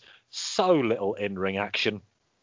I mean, the ending was probably, as you both intimated, where we were going to get to anyway. Jarrett needed to play no role in this. I didn't need... All the Stings were clearly just doughy indie people anyway. Was the joke meant to be that all of those Stings were ineffective because Sting himself was a bit ineffective? I don't know. I'm probably reading far too much into it, far too much than it deserves, but that's kind of what I'm here for on the podcast. Yeah, match was nothing. unintentionally interesting, maybe, but wrong time, wrong crowd, and most importantly, with the wrong person. Penultimate match is for the world title. Booker T defending against Scott Steiner. Big Papa Pump is not best pleased having to go on second to last, so he chokes out dear old Ricky Santana on his way to the ring. He then jaws with everybody when he does make it down there, including some schmuck in a Hulk Rules shirt. Somebody didn't get the memo. Booker tries to get a very quiet crowd into it, but after the previous match, who can blame them? And he does, by most of them booing him. Oh, good. Ever get the feeling you're in the wrong job? Lock up into a hammerlock, but Steiner just elbows him in the mush to get out of it. Oh, he means it, man. Stomps in the corner by Steiner, but then Booker shows he is no shrinking violet either, with a big elbow of his own and a flying forearm for two. Now Papa stares out somebody in the crowd, and his eyes are like the proverbial wild animals. Oh my goodness. Either Scott Steiner is a method actor of such ability he could make Konstantin Stanislavski blush, or he's just fucking crackers. Terrifying. Anyway, he takes a sidekick back in the ring. Hard clothesline for the Book scores a short 2 count and the 10 punches of doom. The attendees in the crowd aren't having those either. Steiner then sends Book over the top and starts swinging the chair like a fucking madman. Yeah, like. But then an oddly sedate power slam to Booker through the table. The potion must be wearing off. Elbow drop gets Scott a 2, and judging by his reaction, he is the only person on earth who expected a 3 there. A good old Greco-Roman arm lock is fought out of by Booker with a nice neck breaker, but the axe kick is very easily cut off. Set up on the top and a big superplex by Steiner, followed by the push-ups. Chops in the corner, but he can't get off the head to the buckle. And a twisting belly-to-belly for a near fall. T meets him with a boot, but a leapfrog sees Steiner fall right out of the ring. I feel like we don't see that sort of thing too often. Back in quickly, though, and a nice rolling cradle by Booker for 2. Then a sidekick as I am sad to report, the boos are, as Paul Heyman would say, unrelentless. Missile dropkick by Booker for the win. No, Papa Pump is up. Papa Pump is up. 10 times fast. Axe kick should do it, though, but no, Booker hurt himself on the way down, rather unconvincingly. Middasia slips him the pipe, and right in front of Charles Robinson, he biffs Booker with it for the apparent DQ. Robbo has to climb the tree of woe as Booker gets trapped in the recliner. Other refs and security try their luck with him, but the line between bravery and stupidity is oft trespassed. JJ comes out to try and calm Steiner down, and I rather suspect that is a shoot, brother. Dan, some decent action here, I thought, but I couldn't look past the mind-meltingly frustrating DQ ending, and 2, the fact that Scott Steiner is fucking mortifyingly scary at the best of times. Yes, indeed. Yeah, I really enjoyed sort of the start to this match. I did think this was, as it should do, and I think it did have quite a big fight feel to this match. Booker Steiner's match I'm excited about. I've seen it a few times before for different titles, and it's always sort of been a pretty good one to watch. So yeah, looking forward to this.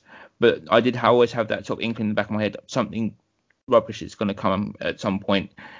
Maybe that's just been me trained to, even though he's gone, it's just the hangover of Russo.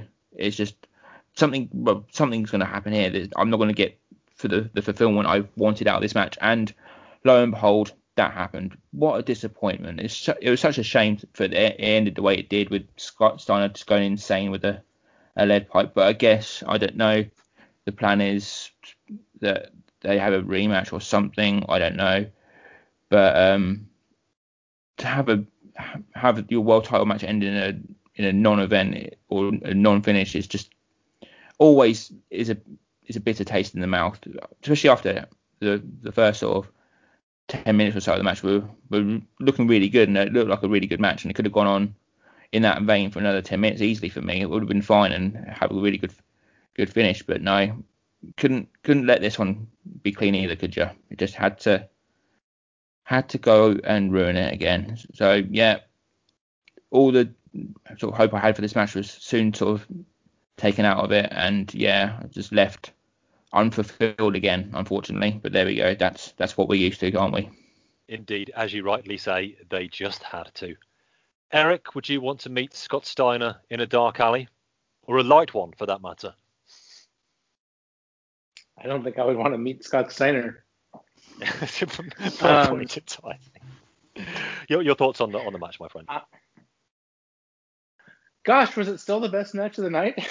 I think it was. I think yes, at least I would say so. I think it was headed in that direction, and I think they've probably eclipsed that mark unassailably, even despite the finish that Dan was so right to criticize. I guess though, if they're trying to portray Scott Steiner as the monster that he seems to be in real life, then his anger would overcome the reality that if he does this, that he's not going to win the world title. So I guess I want to try to apply logic to something that they probably didn't apply all that much logic to. Maybe they did. That could be it.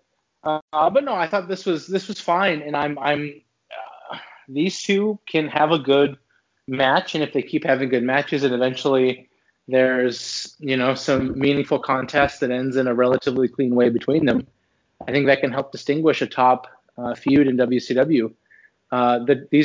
Steiner's not that old, and Booker's certainly on the upswing. So these are the types of guys that could support a WWF run WCW.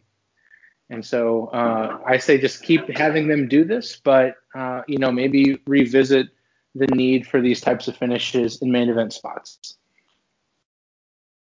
I think just DQs in world title matches, unless they are coming back to these two again next month, which is possible. I admit, I buy Steiner as a madman. I don't have to spend too much of my hard-earned dough to actually make that purchase that he is a madman. But when he's potentially on the cusp of victory and he's just whacking Booker right in front of the referee after 13 minutes of action, I just can't swallow that sort of thing. I want to try to believe in as much as I can that this stuff is still a sport. Fighting a losing battle, even with the greater emphasis on in-ring action in many places these days. But you just wouldn't do that, would you? You just wouldn't do it, no matter how fucking amped up, let's say, you are. And it's a shame because the match to get there was legitimately good. This was a quality power match. I don't know how much of it was necessarily put together in the back, or whether they just decided they'd go 50-50 through it until the finish, but it really worked. They threw bombs at each other. Booker gave as good as he got, I'm very pleased to say, in this one. He probably felt he genuinely, legitimately needed to, that he couldn't hold back, and he didn't. They went move for move with each other, really toe for toe. The pacing of it was good. Their timing was good. Kept it relatively simple, but I got the sense that they kept it simple because they were sticking to what they knew as characters who wanted to win the match before the finish. It didn't just feel like a power exhibition, as a lot of even decent power matches can. It felt like a power match, which makes the finish just stick in my craw even more. It belonged somewhere else.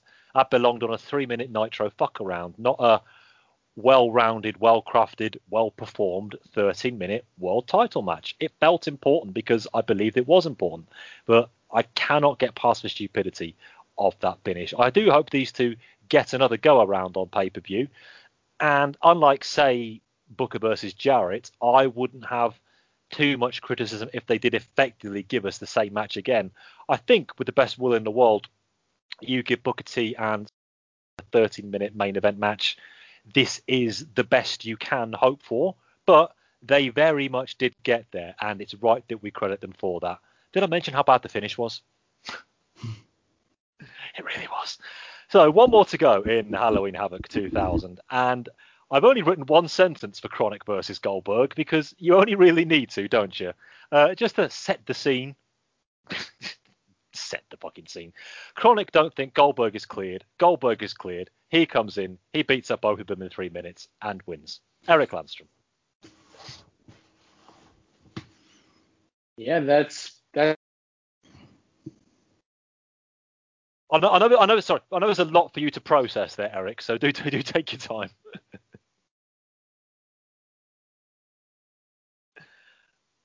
Are you there, good sir? Oh, may have lost him. I think we might have lost him. I'm here. Oh, there he is. I'm here. Talk about being put to Where sleep. Did you lose your me? thoughts on the match. It wasn't long enough to be the worst pay-per-view main event I've ever seen, and that's the highest compliment that I think I can pay it. Chronic. No matter how short it was, this was chronic in the pay-per-view main event. Can we just talk about that for a second? If there's anything really to say. No, there isn't. You're quite right. You're right. I'm just trying to find something that's not just like abhorrent, language or just to like it's just. So if you think through this, if you want to reason through it, they didn't want to put the world title match in the main event because it was going to end in a disqualification. So that makes sense why they would move it. Okay, so what do you put in the main event? Well, Jarrett and Sting. That's going to have another weird finish, and Heel's going to go over there, so you can't do that. Okay, well, then Goldberg is our biggest star. Put him in the main event. What's his match? Oh, shit, he's got Chronic. Well, that match is going to be bad, whether it's 1 minute long or 10 minutes long. Goldberg does have a fragile injury history, and Chronic are not known as exactly soft workers or very capable. So what we're basically doing is putting 3 bad workers who are notorious for injuring themselves and others in the ring together. Well, Goldberg's our lead pony here, so let's just have him go over, and this is the closest thing we have to sending the fans home happy. So this match was the result of a lot of bad booking culminating in a pay-per-view that had no favorable outcomes to end your show with. And so what are you going to do? At least they kept it short. Eric, all of us on these programs are trying to find something that is not abhorrent. It's really why we're here.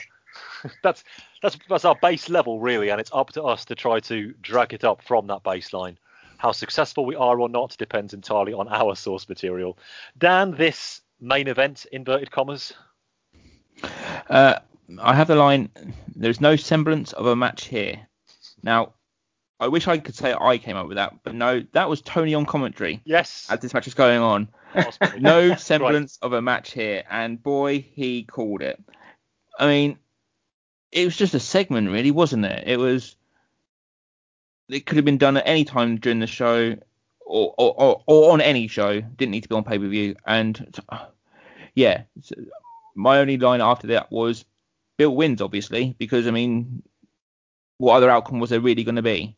It's not as if, I mean, what they're trying to tell you that there's going to be some sort of fraught danger because it's a handicap match, but it's Chronic. I mean, it's not like it was like, say, if it was the Outsiders in 97 or 98 versus Goldberg, then yes, you could say that that's a more than credible threat, or if it was like the Steiners or something like that. But no, it was Chronic. I mean, a mid-card at best tag team versus someone who's clearly not going to lose.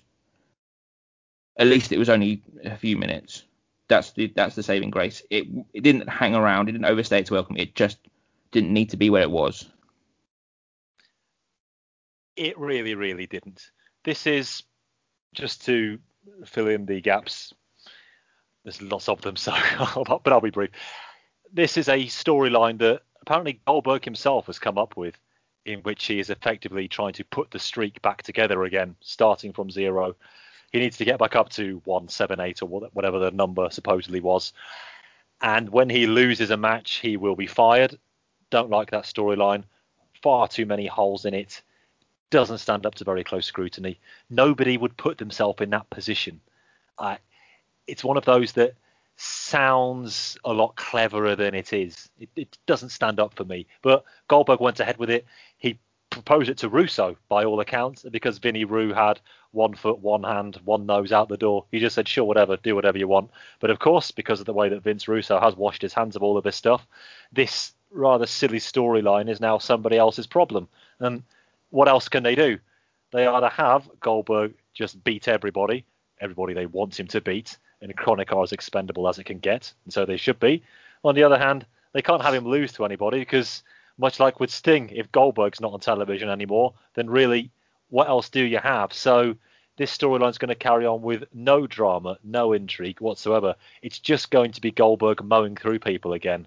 And we loved that 2 or 3 years ago because it felt like it was really happening. And retreading old glories at the end of 2000 is not going to get people back. It might make them feel good about themselves in the here and now, just to try to give themselves a brief fillip before the final tap on the shoulder comes, if indeed it does. But it's just not remotely close as satisfying a viewing experience watching Goldberg mow through guys as it was 2 or 3 years ago.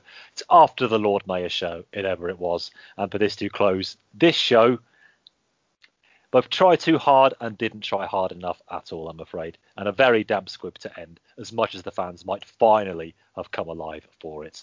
So, Dan, I'll come to you first. Obviously, we've skimmed through the pay-per-view this time, but do give us your overall thoughts, and for posterity's sake, a score rating out of 10. Sure. My thoughts on it was, I mean, I think I sort of summed up almost with my sort of opening thoughts just on the case of the missing Halloween set.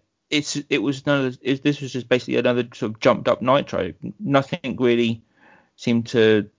There's no real payoffs to anything. I mean, the only sort of moment of sort of joy was Hugh Morris taking the US title off Lance Storm. If you're looking at it from a sort of simply sort of babyface heel sort of standpoint in terms of that respect, at least that was a sort of nice bit of resolution there. But it came after loads of interference and whatnot, as did pretty much every other match. So yeah, it's just sort of really sort of lackluster. And yeah, that, I mean, as we talked about with the Jeff Jarrett Sting match, could have been much better than it was. And Booker and Steiner, as good as it started, it ended sort of unfortunately in the way it did, which was a shame. So yeah, that is just that constantly going all the way through it. It's just could have been really good, could have been quite good, but ultimately it really wasn't. And in terms of the score, I wish I could give it higher, but I'm going to have to go with a 3. There wasn't enough good weighing out the plentiful bad. Eric, your final thoughts and score rating out of 10. Right. I think I pretty much agree with everything that Dan said. This was a show that had glimmers of hope, but like, if you look back on it, was it worth whatever you paid for it, or was it just a glorified episode of Nitro? And it kind of was the latter.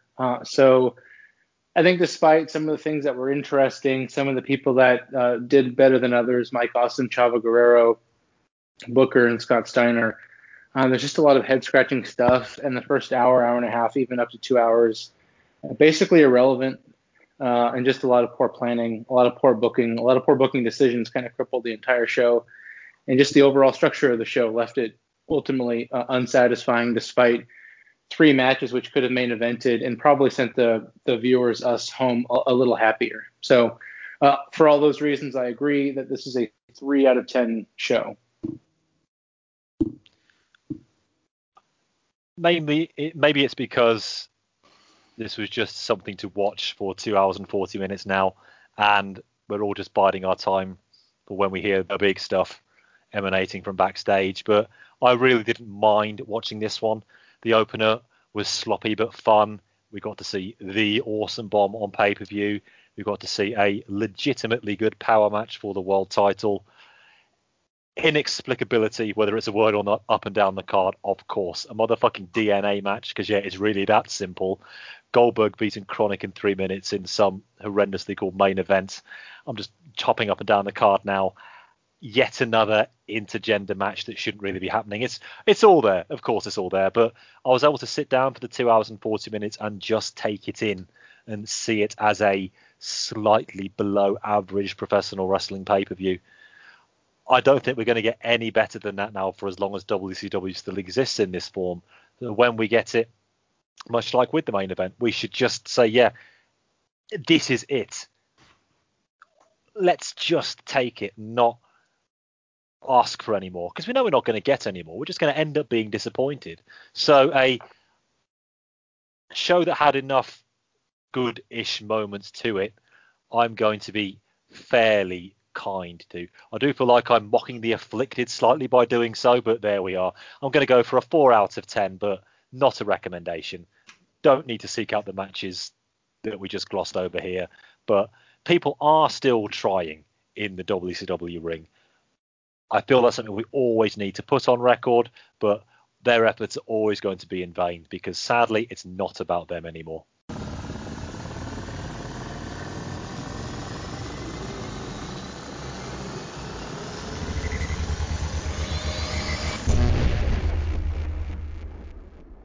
And as we zoom out of the time machine and back to early November 2020, that puts a bow on our WCW October 2000 show here on the Wrestling 20 Years Ago podcast. I would like to thank my guests for this evening.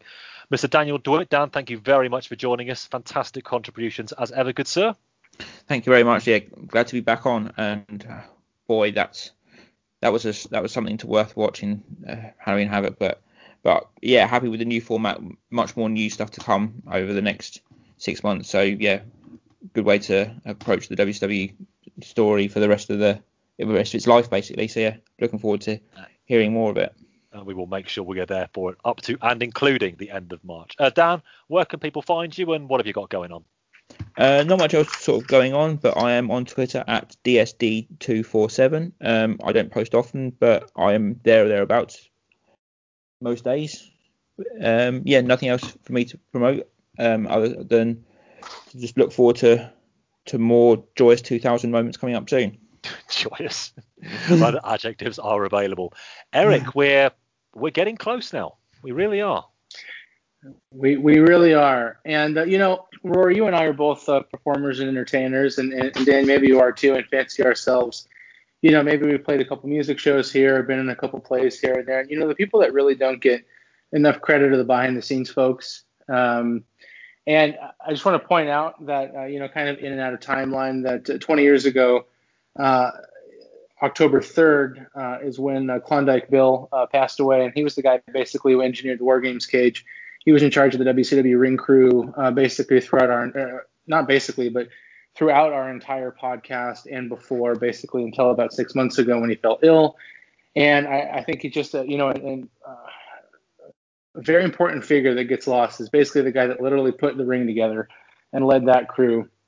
So yeah, shout out to Klondike Bill and all those guys. Anyway, we're really getting there.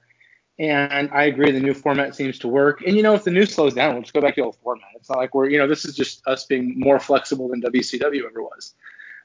So I really enjoyed it, and I'm optimistic for the next 6 months. And, yeah, we're going to make this as much infotainment as we possibly can. Klondike Bill, make a chair, to coin a phrase. Eric, where can people find you, my friend? Oh, just on Twitter. Hook up with the show account at Wrestling20YRS, and you'll see me pop up here and there every once in a while. Always the best place to find us, Wrestling20YRS on Twitter. Just to wrap up, 2 more shows for you available for October. Watch out for those for ECW with the boy Lacey and WWF with the boy Chris White.